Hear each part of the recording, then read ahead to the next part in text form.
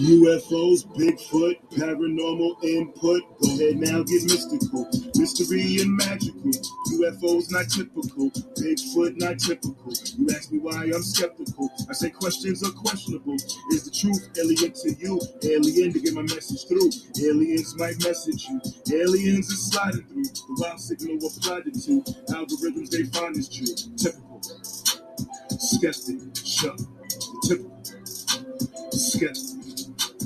Got no time for no petty germs, pandemic, a pandemic turn. Horror still in Amityville, Bayonet in Gettysburg, Mothman, TNT, Factory, Red Eyes, Glow Beat, Dog Man howling in the street. I'm typically skeptic of what I see. Voodoo Hoodoo in New Orleans, Thunderbird, Swamp Thing. Is it real? I was wondering. Typical. Skeptic. Show. Typical. Skeptic. Show. Hey guys, welcome back to the Typical Skeptic Podcast. I have another fascinating guest with me today. This is going to be a really interesting episode. We're going to be getting everything from Gnosticism to archons to the goddess to simulation theory. And who I have with me is Saul Luckman. And he's written a novel called Kali the Destroyer. Now, Saul is a longtime researcher of shamanism and spirituality. He is an iconoclastic psychonaut devoted to exploring and exposing the truth about human history and the potential, wherever it might lead. Now, his new novel, Kali the Destroyer, a page-turner of a sci-fi tale set in an Orwellian future, seated this dystopian present that radically rewrites Gnosticism as well as origins of Earth and humanity, was selected as the winner of the 2022 New York City Big Book Award and 2022 National Indie Excellence Award for Visionary Fiction, silver medalist for Visionary Fiction in the 2022 Reader's Favorite International Book Award Contest, and it won other awards. So this is a well-received novel. And he has another book out called Snooze, The Story of an Awakening, which is a deep dive into Hindu mysticism, lucid dreaming, parallel universes, and cryptozoology, described by Indie Shaman Magazine as superlative fiction. I just want to give him a big warm welcome to the show. Saul, thank you for joining me. How are you? Oh, I'm great, Rob. Thanks for having me. Yeah, one thing I wanted to start off with, and I didn't even mention this in my notes, but this is so important, is you're a psychonaut as well? I mean, that's how I look at myself. It's just someone who's journeying into a lot of different territories of consciousness. Yeah. I mean, have you ever experimented with psychedelics as well? Sure. Yeah. Starting in college and, well, maybe right before college, but certainly my first experience was my freshman year of college. My first experience with true psychedelics as opposed to just like marijuana, for example. My thoughts on this is like, whether it's THC or whether it's like some consciousness opening drug. Now I'm not endorsing like any like hard, like cocaine or any drugs like that. I'm talking about like strictly psychedelics. I think they are for consciousness expansion purposes. And I think they're the first wave, because usually we experiment with them when we're young. So this is the first wave of the awakening process. And we saw it in the 60s with the hippies. And then now in our generation, I'm 40 years old. So, it seems like that this is like, the first awakening tool. Do you think that maybe something sent to us, maybe by a simulation, or what are your thoughts on that? Yeah, I mean, have you read James Fadiman's work? No, I have not. He wrote, I'm trying to pull him up on just to make sure I've got him got the name right and everything. Yeah, this is let's see. Let me be absolutely sure I've not got the hard copy of my book. My son's actually reading it right now, so we'll see where that goes. But he wrote The Psychedelic Explorer's Guide, Safe, Therapeutic, and Sacred Journeys. And a lot of people think of that as kind of the Bible of how to explore, how to be a psychonaut safely, and with honor, and also with intelligence. So this is a great book, and the book really covers the gamut from microdosing all the way up through kind of moderate journeys into what he calls heroic journeys, when you do a lot with guidance and that kind of thing. So Yeah, I would have to say my experience, a very impromptu experience that I fictionalized in my first novel, Beginner's Luke, with psilocybin, was a tremendous awakening. I never saw the world the same again after that.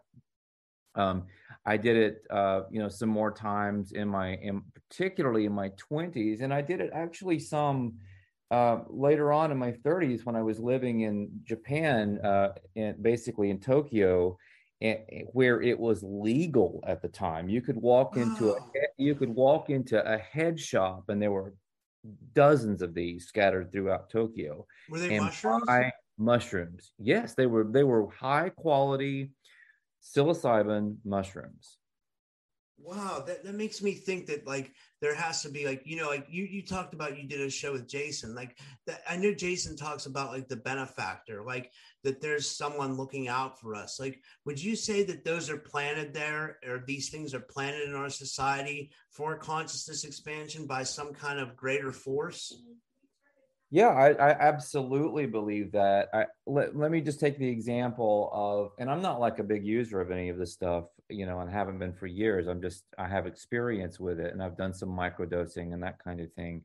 But to take the example of the cannabis plant, people who have studied cannabinoids, and they have come to the conclusion that we possess what they call an endocannabinoid system, where we actually interface with the natural world. The cannabinoids basically fit us genetically like a series of keys. It's unfathomably precise how this works. And people who have really looked at this, like Dr. James Courtney, I think is his name, or William Courtney, I can't remember.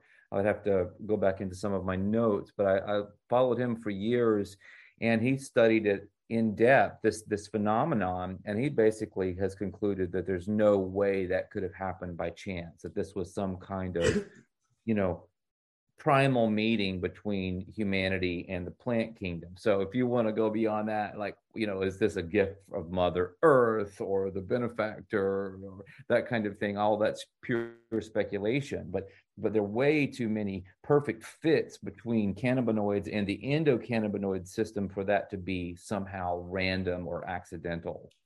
Yeah, I know. I take THC sometimes before podcasts, and sometimes it'll do like wonders for me, especially like if I feel like I'm having a psychic attack, which happens a lot. It's not even like stage fright or anything like that. Like I don't get stage fright. It's more like literally like I feel like I feel like I'll be in front of the camera and I'll starting to get weak, and I'll start to get pains, and like it's real weird. So we've been covering that a lot lately about how people and entities can give you psychic attacks. So, I'll take some THC before a podcast, and like I feel great, like right going into it. But then sometimes it also makes me forget things, like when I'm about to ask a question. So it's like a double-edged sword sometimes. But I know what you're saying, because when it does hit like good, it works well for what it does. It seems to like mesh well with my body. Well, the lower THC, higher cannabinoid types of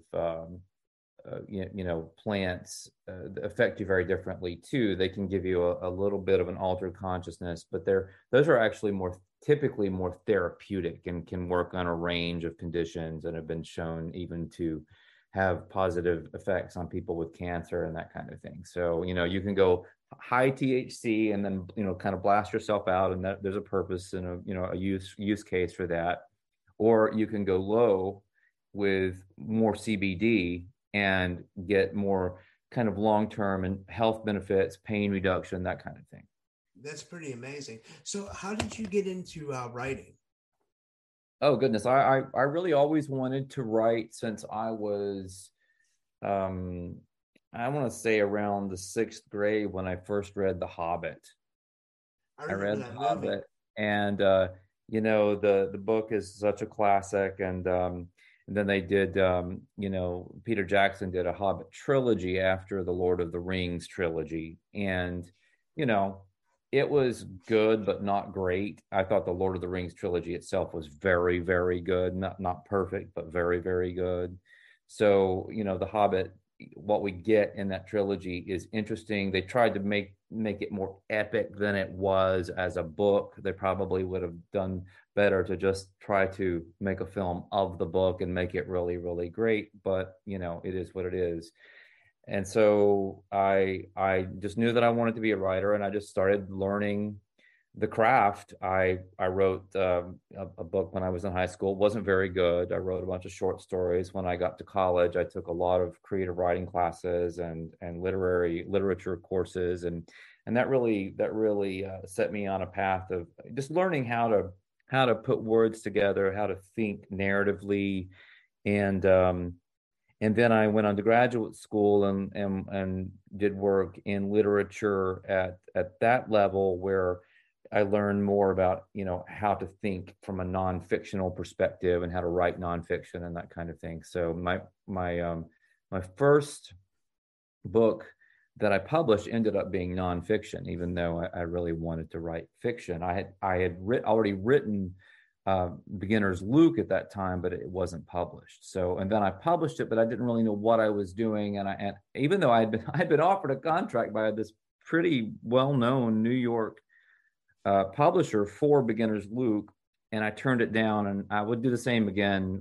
It just wasn't right. I didn't want to give away my rights into any English language publishers. I'm perfectly willing to consider having my books published in other languages, where I would give the rights away to, let's say, a French publisher or a Spanish language publisher or something like that. But I really want to keep my rights to my work in English. Yeah, that's pretty cool. And I heard you say that you had a mystical experience similar to ET contact when you were in Brazil. Can you get into that? Yeah. You know, the Higher Side Chats, you know that podcast. Greg Harwood. Yeah, I like him. Yeah, Greg. He interviewed me, and he kind of brought me out of the closet on that a little bit, you know, and he was the first person who publicly, in my presence, described my experience that I describe in Potentiate Your DNA, my book, Potentiate Your DNA. He described it as a contactee experience. And I thought that was really, really interesting. But, you know, to this day, I don't believe in aliens. I don't believe in ET. I think we're in a simulation. I mean, maybe there are simulated aliens and ETs, just like they're simulated us or whatever. But I don't believe that intrinsically people are visiting us from distant planets.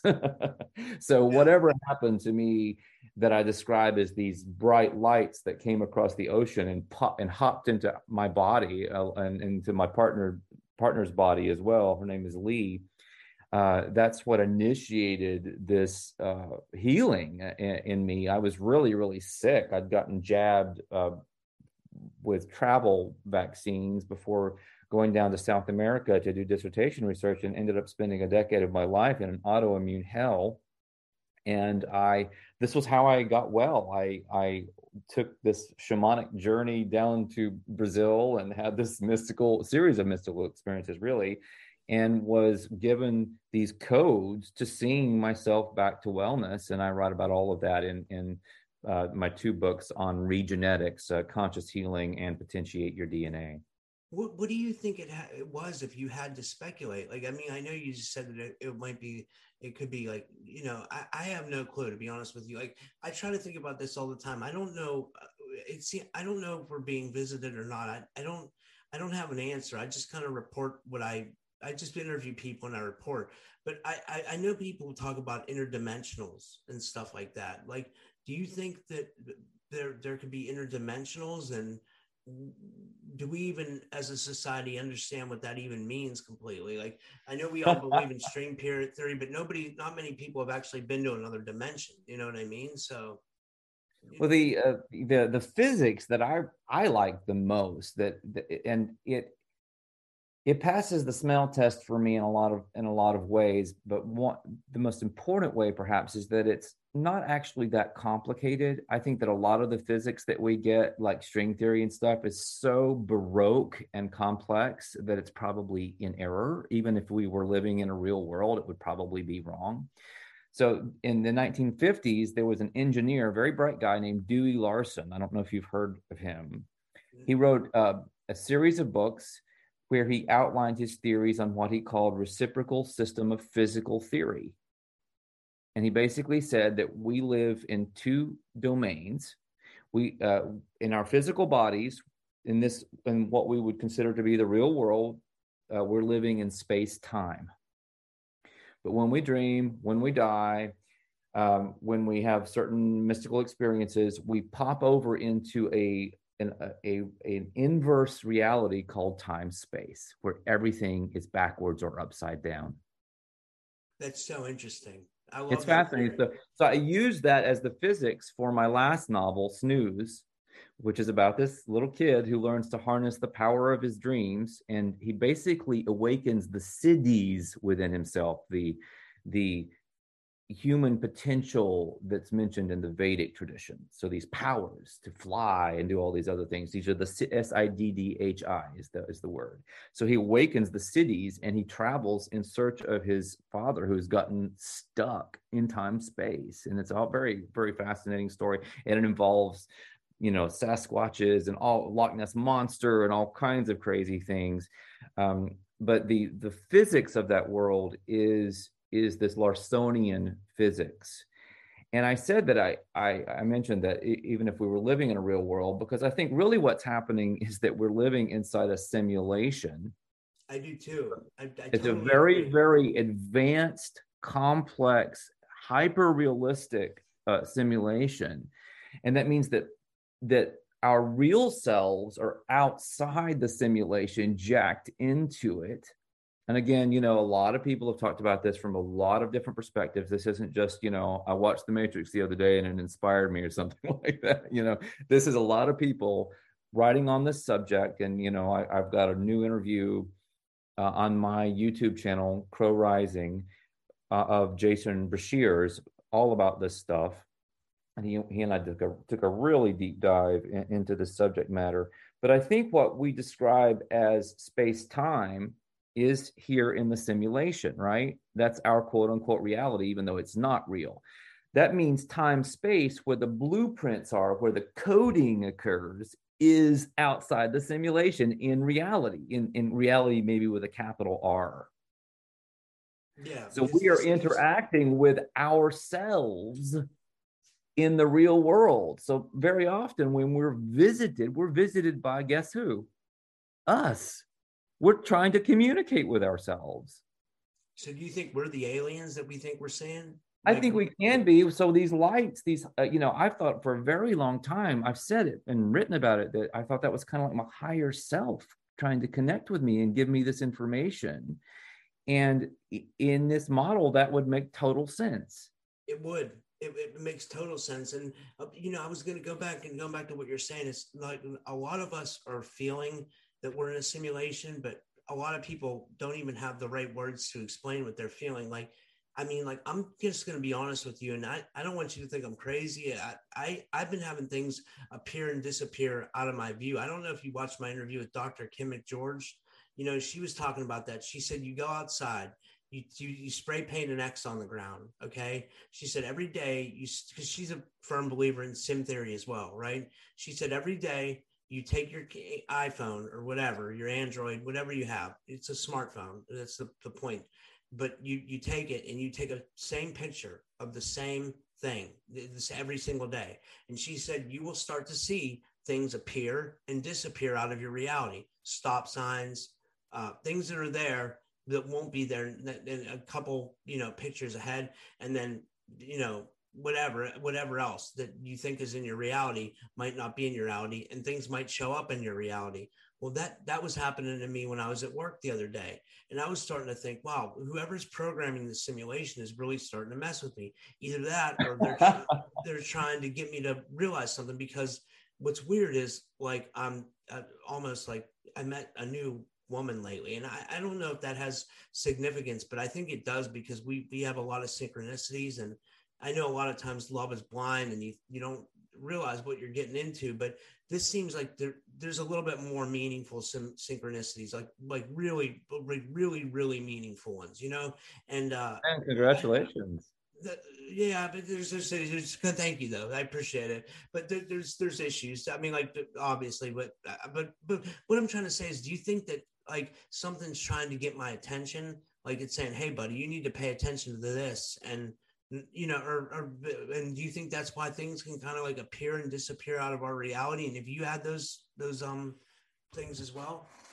Yeah, I've had a lot of weird stuff, for many years. I've had some strange little Mandela types of effects in my reality, and I've known people. I've had clients, who've had all kinds of really strange, edits maybe in the programming. Was it a cat? Was it exactly the same cat? It's like it's like totally matrixy stuff.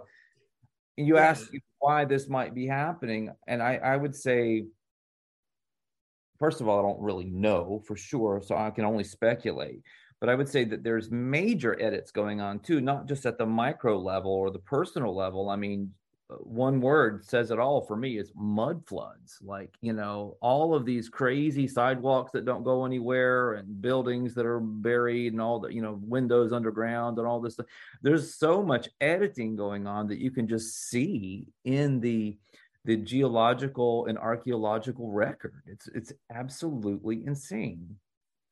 I So agree. why it's happening, could it be could it be your higher self, your real self reaching out to you? Sure. Could it be something that's happening just in the simulation that you're reacting with or interacting with? Sure. Could it be some product of your movement of consciousness through the simulation that changes outcomes? Absolutely. Could somebody else or something else be messaging you in some way? Sure, why not? That's all real. Yeah, I got to go back and watch your interview with Jason, because I bet you that was really good. Because you have really good theories as to why this might be going on. This is amazing. Now, let me ask you this about the healing you're doing. Like, did you take I want to tackle this. I want to tackle why. I think we kind of just did, but why do you think you're getting these downloads? And then did you take this healing method, and like, are you offering it to other people? Okay, yeah. So when I was really sick, I tried all kinds of things, spent all kinds of money. Nothing really helped that much for a very long time. Actually, a lot of things, supplements and things, just almost just made things worse. I had some benefit from learning qigong, because it helped my energy levels, because I was really having a kind of chronic fatigue, fibromyalgia type of experience with just dozens of symptoms. So that helped. And then I was exposed to something called allergy elimination technique, which is kind of a homeopathic technique. It uses, I say homeopathic, I should put that in quotes, but it uses acupressure to kind of reset your nervous system and your response to allergens. So you might have an allergy to wheat, and you go in and you do this thing, and with a kind of homeopathic exposure to the frequency of wheat while someone's manipulating your spine, and lo and behold, you might have less of a reaction or even no reaction to wheat, and that might be permanent, or it might just last for a little while. So I realized then, I'm like, whoa, so you can just do little manipulations and actually change major responses, because I had terrible food allergies. So I went down that road for a while, and I actually learned how to do this, and began making my living offering allergy elimination technique. And I was taught by someone who was very good at this and was doing her own version of it. But then I started getting worse, and I realized that, I wasn't going to the root of what was happening. So I began exploring what the root of illness might be. And as I kind of spiraled down through rabbit hole after rabbit hole, I ended up basically at a kind of what I called an inner genetic level, where whatever our genetics is becomes frequency, becomes energy, and vice versa. And that I realized was basically the intersection between space-time and time-space. Or in this discussion, it was the intersection between the simulation and reality. Yeah. So frequency is, you're saying, like, so no, I'm saying that point where you leave what you perceive of as reality, like with molecules, right? Yeah. When that turns into frequency and coding, you've gotten to the interface between the simulation and whatever is programming the simulation. That's so interesting. How do you get to that point? You use language. So you use vowels. You actually use vowels and certain frequencies, and you can speak through your genetic apparatus into reality, and you can actually change certain aspects of your own programming. Is that kind of like what the New Agers call light language, or this would be something completely different, right? Well, I've always really not liked that term very much, and it's used so loosely and weirdly, and you have angels and ETs and everything in the world. But and I wouldn't even call it a light language, because actually, what Regenetics, what's happening with Regenetics is you are singing a series of vowels, and that's definitely not exactly light, that's sound. Yeah. But you're also thinking a series of vowels. So if you want to call that light, great. So that's sound and light. And so you combine those two modalities, which are creating, torsion or etheric energy frequencies or patterns. I believe that's entering into the programming level, which would be the quote, reality with a capital R, and it's literally changing some of the programming that's giving rise to our physical form and our circumstances. So we could actually change the way our, maybe like other things too, like not just our health, but like our financial situation, or maybe job, and do you have to, like, all of it? Absolutely, all of it. That's so amazing. And do you have to pinpoint certain things to get certain effects? Do you know what I mean? What I'm trying to say is, like, do you have to speak certain words to affect money? Do you have to speak certain words to affect health? You know what I mean? I mean, that's a great question. I feel like what happened here was there's this vast programming language that exists on the other side of this interface that I keep describing. So if you want to call it time space, and you want to hang on to a kind of vaguely Newtonian notion of reality, or if you want to call it reality, vis-a-vis the simulation, and let it all be totally digital here, or some version of something like a digital reality or a holographic universe, that's fine. Doesn't really matter. Actually, it works the same either way. But there's some kind of vast programming language. And I feel like what happened with Regenetics, with that first activation that I received in Brazil when the lights popped into Lee and me, starting with that was called potentiation. And then sometime later, we got another series of codes called articulation, and then another series that we called elucidation, and a fourth series that we called transcension. This went over several years. Each time it was like we were working at a deeper and deeper level of the programming. And each level was probably attached to like levels of distortion, or maybe like fragmentation. So really what we were doing was we were defragging the program at deeper and deeper levels. That's so interesting. The first level was sort of like the physical level, but I put that in quotes because, what is physical in a digital experience? The second one was the mental level. The third was the emotional level. And the fourth was what we just termed, for lack of a better word, the spiritual level. Wow. This is amazing. And do you offer this to people, like if they want to try to change their life or change their health, or? Yeah, well, there's different ways people can experience the work. I mean, there's these four levels, right? So the first is potentiation. That's where everybody has to start. So we do a monthly worldwide potentiation ceremony. You can go to phoenixregenetics.org and sign up. It's free. So the first Sunday of every month, typically, we offer this to people who sign up. You can also get your hands on Potentiate Your DNA, the book. It's available also in Spanish, and it's going to be available pretty soon in French. And then all you need beyond that is a 528 the Mi note from the solfeggio scale, the Mi tuning fork, 528 hertz. And we sell that, but you can also find that online and various other places. And so you use the tuning fork to kind of keep you on the right note, at the right pitch as you sing the vowels. And they And so say all that of that I'm sorry, I didn't mean to interrupt you, but they say 528 hertz. yeah, they say that's the healing frequency, right? Right. That's what Leonard Horowitz has written a book about, or books about, really. He associates that with DNA and the love frequency and all of that. And I'm willing to entertain that. But in any case, it's a very powerful frequency for healing, no doubt about it. What do you think the difference is between that and 432? Like, as far as like what it does to our bodies or whatever we are in this simulation? Yeah, I'm not 100% sure. I mean, I've followed the 432 thing for a long time. I was a big fan of Air. They did an album called 432 back about 8 years ago or something like that. 432 hertz.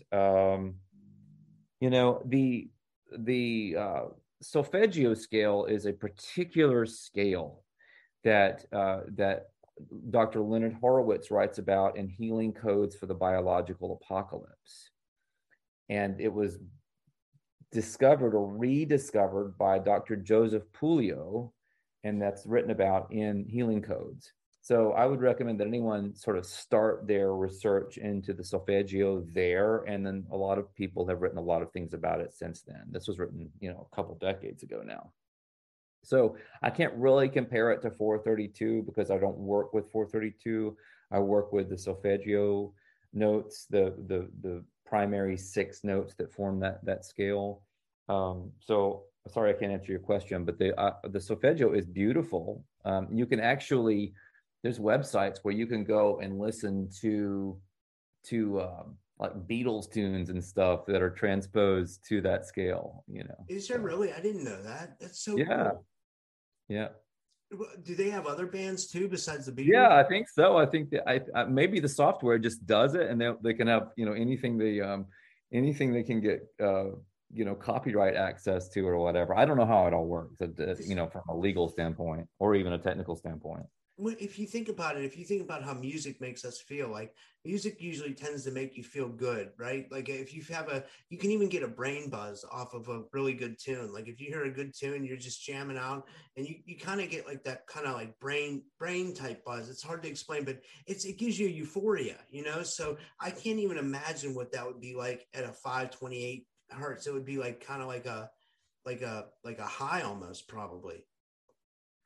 Well, yeah, it can be really, when you're doing Regenetics, for example, and you're chanting away, you can absolutely get high. You can feel very altered, buzzed, lightheaded. You can have visions. I think that it increases your production of theta waves.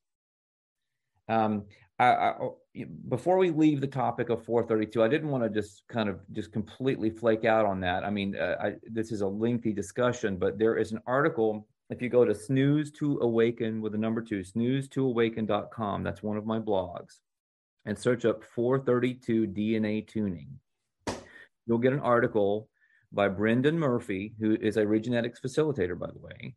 He's an author, a great writer. 432 DNA tuning and the Naziization of music.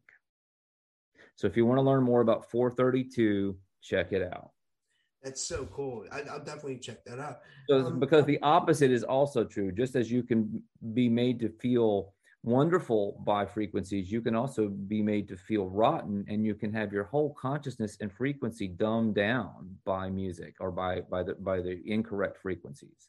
I agree. I think that's, I mean, like they talk about like EMF. I talk to a lot of people about the negative EMFs in our atmosphere, and, that we're getting from like our Wi-Fi and router and phone and all that stuff. And, people go as far as to like buy Faraday bags for their phones. And I have one. I'm not going to lie. I have a Faraday bag because like I have to carry my phone on me at work and I have to have it on. So I have no choice. I'm not going to leave, but like, I don't want to be affected by those negative frequencies, like, because I've actually had a problem where like my friends actually didn't believe me about this, but this is honest to God. Like I was walking around with my phone on in my back pocket for like a long period of time when I was at work, and it actually started causing like massive like pain in my leg. Like I get almost damaged because like it touches the upper thigh part of your like leg, like below, right below your butt. Like if your pants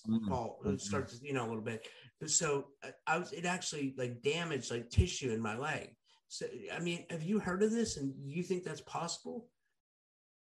Yeah, well, let's see. I remember years ago where I would just put my laptop on my thighs. I ended up getting a kind of weird skin discoloration from that. So, that's really, really freaky.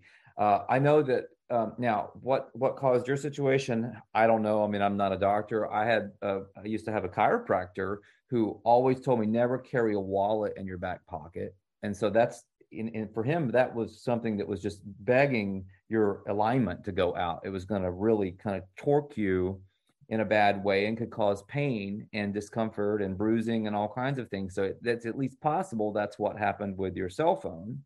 But maybe not. I mean, we'll never really know without doing experiments on that. Yeah.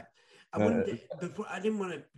I still wanted to talk about Callie the Destroyer because I think it's a great novel. Could you tell the fans a little bit about it and what they'd be in store for if they purchase Callie the Destroyer? Oh wow, yeah. That was my Callie was. Oh golly. So a little background before COVID hit, I had a dream one night. And I mean, I went to sleep. It wasn't really a dream. It was sort of like between worlds experience where I felt like I was being mildly electrocuted. And as this happened, this entire plot for a novel just came out of nowhere into my consciousness. And it took all night long for the thing to download. That's amazing though, right? Yeah, it was a little freaky actually, but yeah, it was amazing. And so the next day I went on a bike ride with Lee, and we took fairly long bike rides in hour and a half sometimes. And it took me the entire bike ride to roll out the plot to her. So I have a witness. I did this. This was before COVID.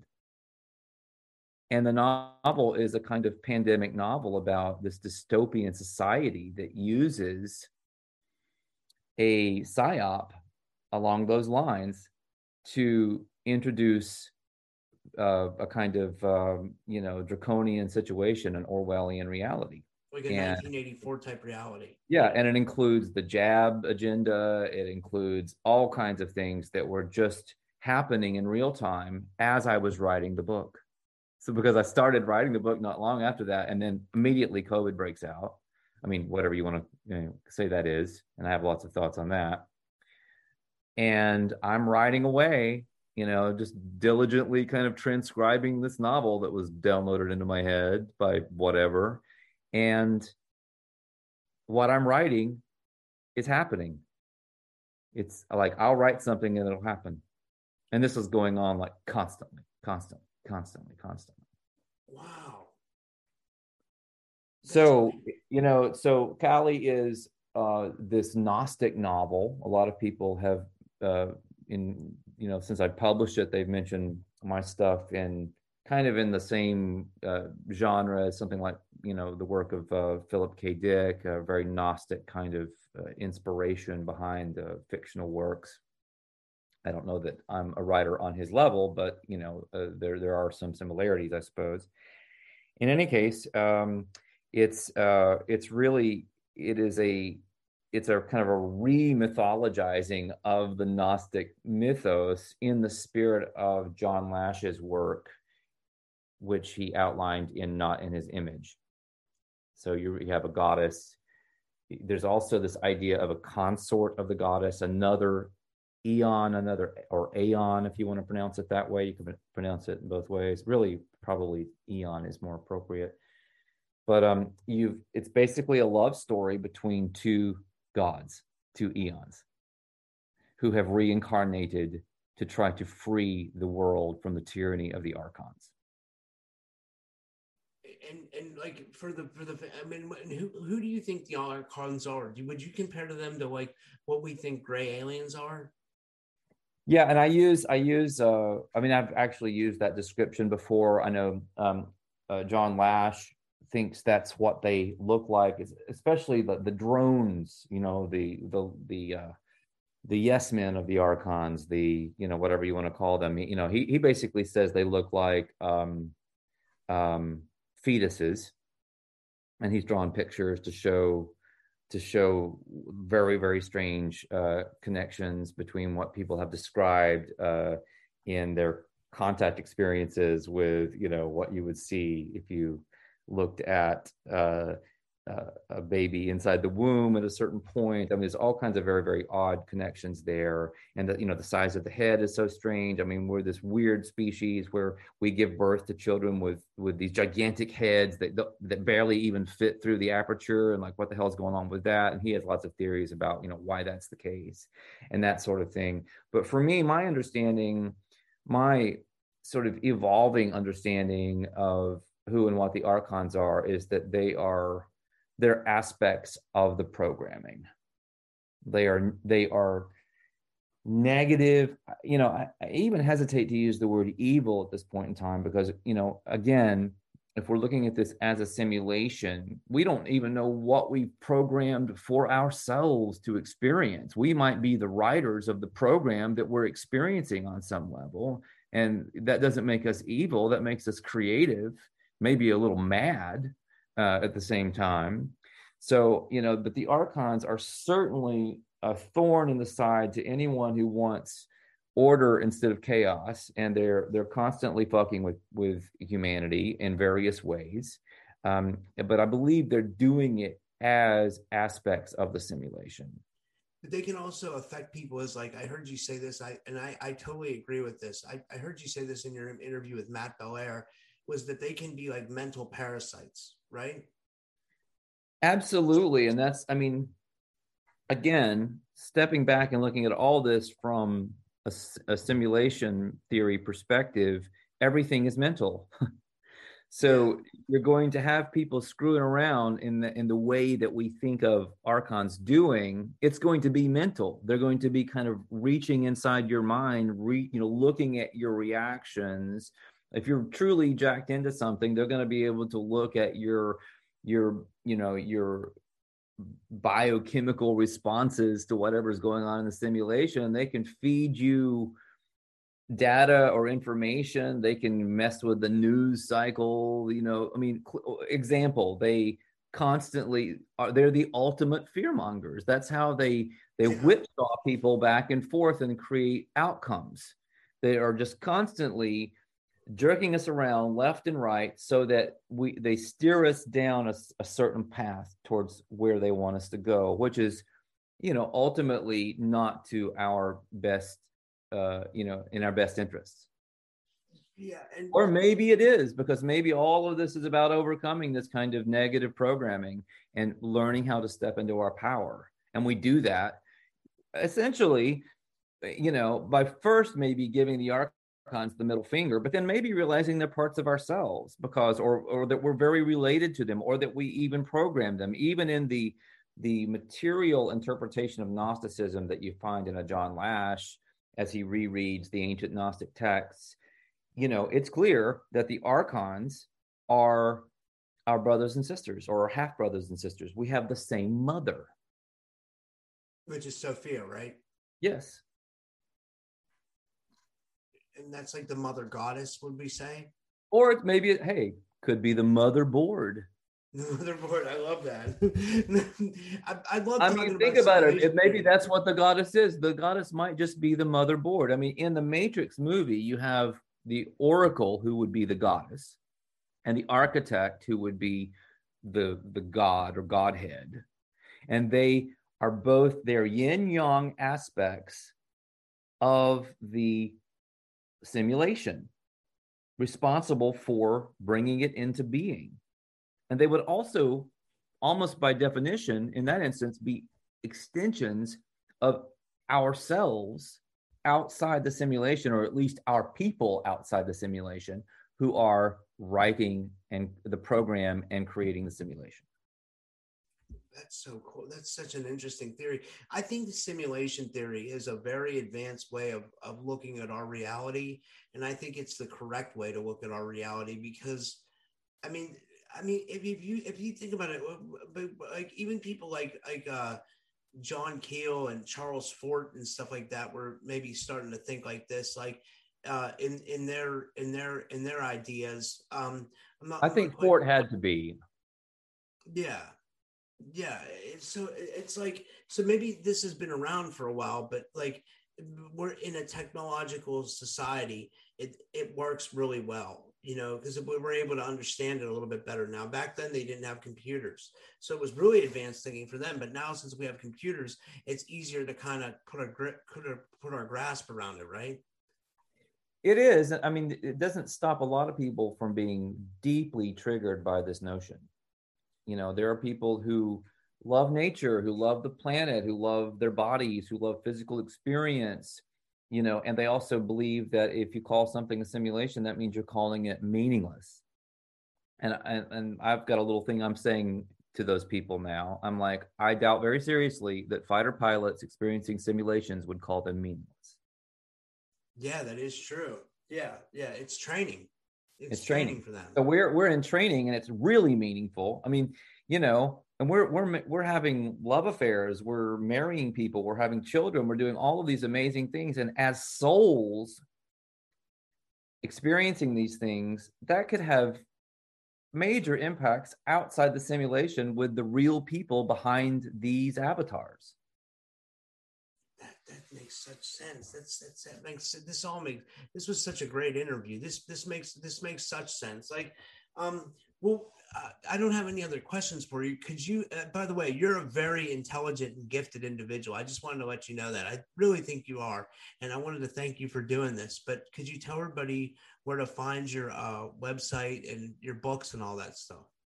Yeah, let me plug my Substack. I appreciate the compliment. I really do. I love your show. So, good company here. Yes, go to Saul Luckman, SOLLUCKMAN.substack.com. And I've got a lot of really great content there. And I've got a paywall that's like, a glorified coffee or a pizza a month where you can experience a lot of my books.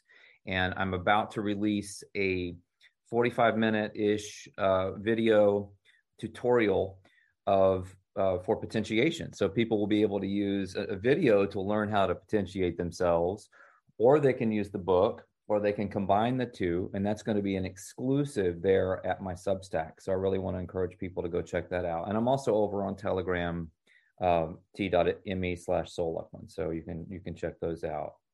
All right. Well, thank you so much. And we'll have to do this again. Yeah, let's do it again. This is a fun conversation. I feel like we just kind of scratched the surface. All right. Yeah, definitely. And thank you. Thank you again. Okay, my pleasure. Thank you. Have a good night. You too. Bye.